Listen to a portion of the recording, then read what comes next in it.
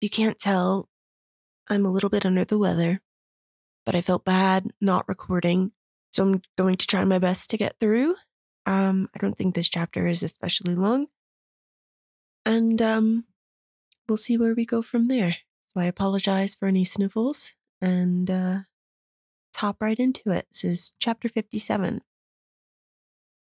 The evening that Fred Vincy walked to Lowick Parsonage, he had begun to see that this was a world in which even a spirited young man must sometimes walk for want of a horse to carry him. He set out at 5 o'clock and called on Mrs. Garth by the way, wishing to assure himself that she accepted their new relations willingly. He found the family group, dogs and cats included, under the great apple tree in the orchard. It was a festival with Mrs. Garth, for her eldest son, Christy, her peculiar joy and pride, had come home for a short holiday. Christy, who held it the most desirable thing in the world to be a tutor, to study all literatures and be a regenerate person, and who was an incorporate criticism on poor Fred, a sort of object lesson given to him by the educational mother. Christy himself, a square-browed, broad-shouldered, masculine edition of his mother, not much higher than Fred's shoulder, which made it the harder that he should be held superior, was always as simple as possible, and thought no more of Fred's disinclination to scholarship than of a giraffe's, wishing that he himself were more of the same height. He was lying on the ground now by his mother's chair, with his straw hat laid flat over his eyes, while Jim on the other side was reading aloud from that beloved writer who has made a chief part in the happiness of many young lives. The volume was Ivanhoe, and Jim was in the great archery scene at the tournament, but suffered much interruption from Ben, who had fetched his own old bow and arrows and was making himself dreadfully disagreeable, Letty thought, by begging all present to observe his random shots, which no one wished to do except Brownie, the active-minded but probably shallow mongrel, while the grizzled Newfoundland, laying in the sun, looked on with the dull-eyed neutrality of extreme old age. Letty herself, showing as to her mouth and pinafore some slight signs that she had been assisting at the gathering of the cherries, which stood in a coral heap on the tea-table, was now seated on the grass, listening open-eyed to the reading. But the centre of interest was changed for all but the arrival of Fred Vincy, when, seating himself on a garden stool, he said that he was on his way to Lowick Parsonage. Ben, who had thrown down his bow and snatched up a reluctant half-grown kitten instead, strode across Fred's outstretched leg and said, "Take me." "Oh, and me too," said Letty. "You can't keep up with Fred and me," said Ben. "Yes, I can. Mother, please say that I am to go," urged Letty, whose life was much checkered by resistance to her depreciation as a girl. "I shall stay with Christy," observed Jim, as much as to say that he had the advantage of these simpletons, whereupon Letty put her hand up to her head and looked with jealous indecision from the one to the other. "Let us all go and see Mary," said Christy, opening his arms. "No, my dear child, we must not go in a swarm to the parsonage, and that old Glasgow suit of yours would never do. Besides, your father will come home. We must let Fred go alone. He can tell Mary that you are here, and she will come back tomorrow." Christy glanced at his own threadbare knees and then at Fred's beautiful white trousers. Certainly Fred's tailoring suggested the advantages of an English university, and he had a graceful way even of looking warm and of pushing his hair back with his handkerchief. "Children, run away," said Mrs. Garth. "It's too warm to hang about your friends. Take your brother and show him the rabbits." The eldest understood and led off the children immediately. Fred felt that Mrs. Garth wished to give him an opportunity of saying anything he had to say, but he could only begin by observing, "How glad you must be to have Christy here." "Yes, he's come sooner than I expected. He got down from the coach at 9 o'clock, just after his father went out. I'm longing for Caleb to come and hear what wonderful progress Christy is making. He's paid his expenses for the last year by giving lessons, carrying on hard study at the same time. He hopes soon to get a private tutorship and go abroad." "He's a great fellow," said Fred, whom these cheerful truths had a medicinal taste. "No trouble to anybody." After a slight pause, he added, "But I fear you will think that I'm going to be a great deal of trouble to Mr. Garth." "Caleb likes taking trouble. He's one of those men who always do more than anyone would have thought of asking them to do," answered Mrs. Garth. She was knitting, and could either look at Fred or not as she chose. Always an advantage when one is bent on loading speech with salutary meaning. And though Mrs. Garth intended to be duly reserved, she did wish to say something that Fred might be the better for. "I know you think me very undeserving, Mrs. Garth, and with good reason," said Fred, his spirit rising a little at the perception of something like a disposition to lecture him. "I happen to have behaved just the worst to the people I can't help wishing for the most from. But while two men like Mr. Garth and Mr. Fairbrother have not given me up, I don't see why I should give myself up." Fred thought it might be well to suggest these masculine examples to Mrs. Garth. "Assuredly," said she with gathering emphasis. "A young man for whom two such elders had devoted themselves would indeed be culpable if he threw himself away and made their sacrifices vain."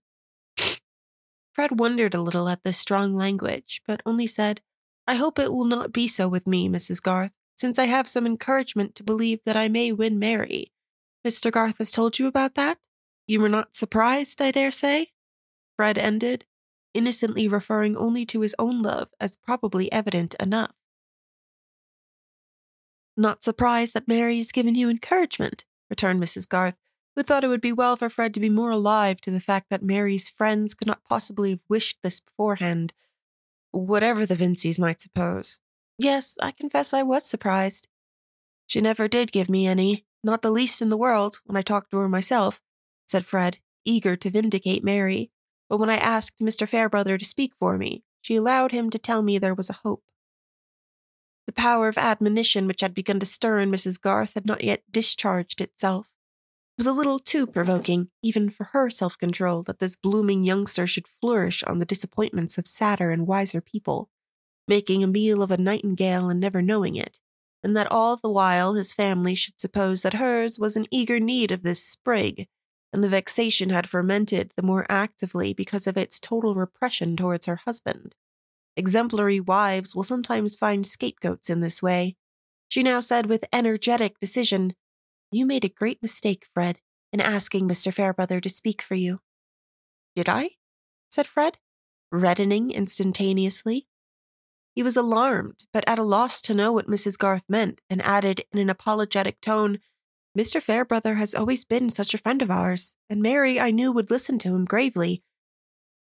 And he took it on himself quite readily." "Yes, young people are usually blind to everything but their own wishes, and seldom imagine how much those wishes cost others," said Mrs. Garth. She did not mean to go beyond this salutary general doctrine, and threw her indignation into a needless unwinding of her worsted, knitting her brow at it with a grand air. "Cannot conceive how it could be any pain to Mr. Fairbrother," said Fred, who nevertheless felt that surprising conceptions were beginning to form themselves. "Precisely.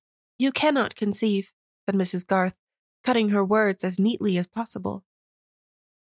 For a moment, Fred looked at the horizon with a dismayed anxiety, and then turning with a quick movement, said almost sharply, "Do you mean to say, Mrs. Garth, that Mr. Fairbrother is in love with Mary?"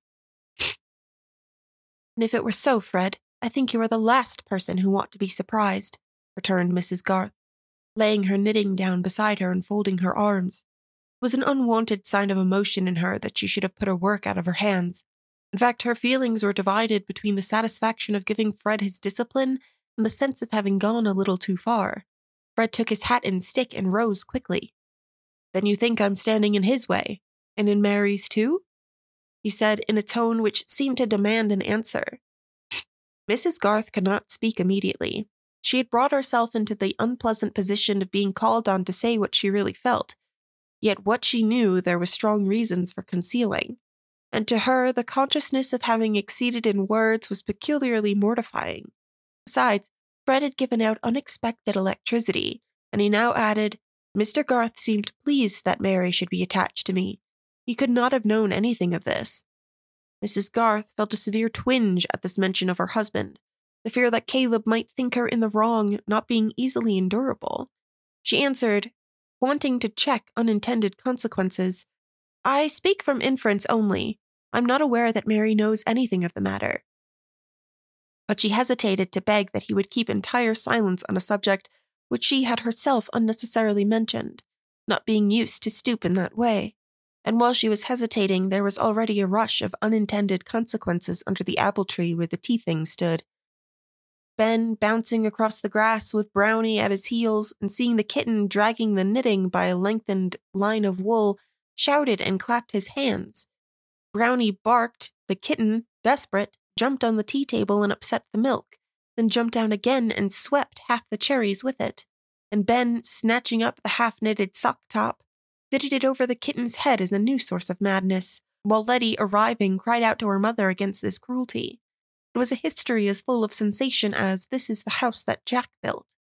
Mrs. Garth was obliged to interfere. The other young ones came up, and the tete-a-tete with Fred was ended. He got away as soon as he could, and Mrs. Garth could only imply some retraction of her severity by saying, "God bless you," when she shook hands with him. She was unpleasantly conscious that she had been on the verge of speaking as one of the foolish women speaketh, telling first and entreating silence after. But she had not entreated silence, and to prevent Caleb's blame, she determined to blame herself and confess all to him that very night. It was curious what an awful tribunal the mild Caleb's was to her, whenever he set it up. But she was meant to point out to him that the revelation might do Fred Vincy a great deal of good. No doubt it was having a strong effect on him as he walked to Lowick. Fred's light, hopeful nature had perhaps never had so much of a bruise as from the suggestion that if he had been out of the way, Mary might have made a thoroughly good match. Also, he was piqued that he had been what he called such a stupid lout as to ask that intervention from Mr. Fairbrother. But it was not in a lover's nature, it was not in Fred's, that the new anxiety raised about Mary's feelings should not surmount every other. Notwithstanding his trust in Mr. Fairbrother's generosity, notwithstanding what Mary had said to him, Fred could not help feeling that he had a rival. It was a new consciousness, and he objected to it extremely, not being in the least ready to give up Mary for her good, being ready rather to fight for her with any man whatsoever. But the fighting with Mr. Fairbrother must be of a metaphorical kind, which was much more difficult to Fred than the muscular. Certainly this experience was a discipline for Fred, hardly less sharp than his disappointment about his uncle's will.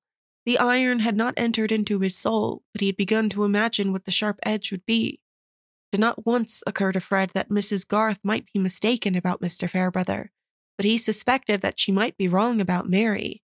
Mary had been staying at the parsonage lately, and her mother might know very little of what has been passing in her mind. He did not feel easier when he found her looking cheerful with the three ladies in the drawing-room. They were in animated discussion on some subject which was dropped when he entered, and Mary was copying the labels from a heap of shallow cabinet drawers in a minute handwriting which she was skilled in. Mr. Fairbrother was somewhere in the village, and the three ladies knew nothing of Fred's peculiar relation to Mary. It was impossible for either of them to propose that they should walk round the garden, and Fred predicted to himself that he should have to go away without saying a word to her in private. He told her first of Christie's arrival, and then of his own engagement with her father, and he was comforted by seeing that this latter news touched her keenly. She said hurriedly, "I'm so glad," and then bent over her writing to hinder anyone from noticing her face. But here was a subject which Mrs. Fairbrother could not let pass. "You don't mean, my dear Miss Garth, that you're glad to hear of a young man giving up the church for which he was educated? You only mean that things being so, you are glad that he should be under an excellent man like your father." "No, really, Mrs. Fairbrother, I am glad of both, I fear," said Mary, cleverly getting rid of one rebellious tear. "I have a dreadfully secular mind. I never liked any clergyman except the Vicar of Wakefield and Mr. Fairbrother." "Now why, my dear?" said Mrs. Fairbrother, pausing on her large wooden knitting needles and looking at Mary. "You have always a good reason for your opinions, but this astonishes me. Of course, I put out of the question those who preach new doctrine, but why should you dislike clergymen?" "Oh, dear," said Mary, her face breaking into merriment as she seemed to consider a moment. "I don't like their neckcloths." "Why, you don't like Camden's, then?" said Miss Winifred in some anxiety. "Yes, I do," said Mary. "I don't like the other clergymen's neckcloths, because it is they who wear them." "How very puzzling," said Miss Noble, feeling that her own intellect was probably deficient. "My dear, you are joking. You would have better reasons than these for slighting so respectable a class of men, said Mrs. Fairbrother majestically. Miss Garth has such severe notions of what people should be that it is difficult to satisfy her, said Fred. Well, I'm glad at least that she makes an exception in favor of my son, said the old lady. Mary was wondering at Fred's piqued tone when Mr. Fairbrother came in and had to hear the news about the engagement under Mr. Garth. At the end, he said with quiet satisfaction, "That is right," and then bent to look at Mary's labels and praise her handwriting. Fred felt horribly jealous, was glad, of course, that Mr. Fairbrother was so estimable, but wished that he had been ugly and fat, as men at 40 sometimes are. It was clear what the end would be, since Mary openly placed Fairbrother above everybody, and these women were all evidently encouraging the affair. He was feeling sure that he should have no chance of speaking to Mary when Mr. Fairbrother said, "Fred, help me to carry these drawers back into my study. You've never seen my fine new study. Pray come too, Miss Garth. I want you to see a stupendous spider I found this morning."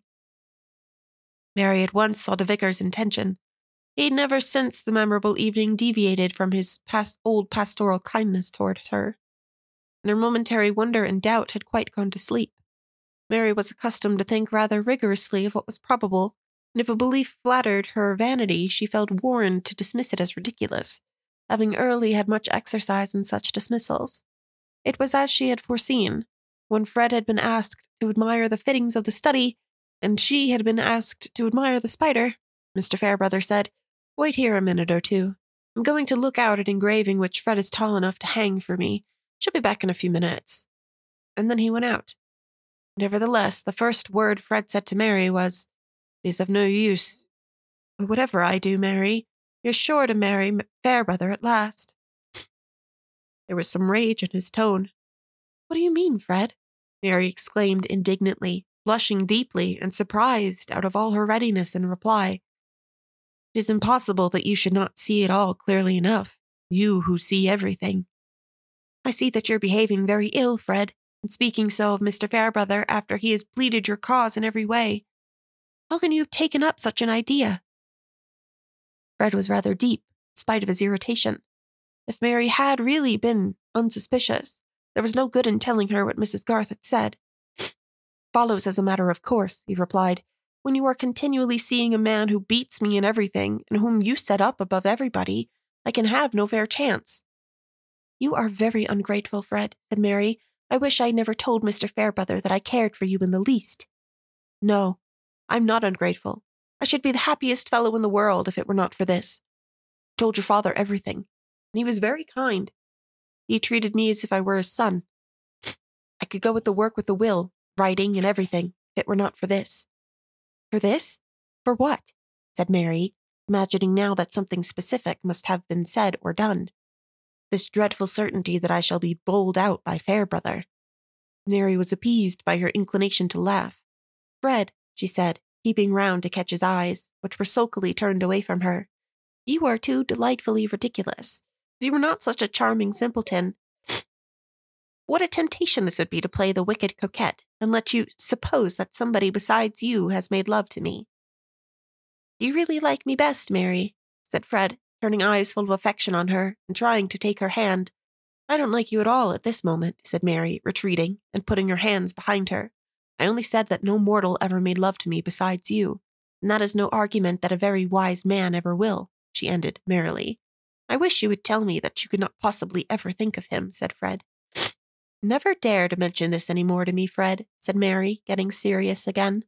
"I don't know whether it is more stupid or ungenerous in you not to see that Mr. Fairbrother has left us together on purpose that we might speak freely. I'm disappointed that you should be so blind to his delicate feeling." There was no time to say any more before Mr. Fairbrother came back with the engraving, and Fred had to return to the drawing-room still with the jealous dread in his heart, but yet with comforting arguments from Mary's words and manner.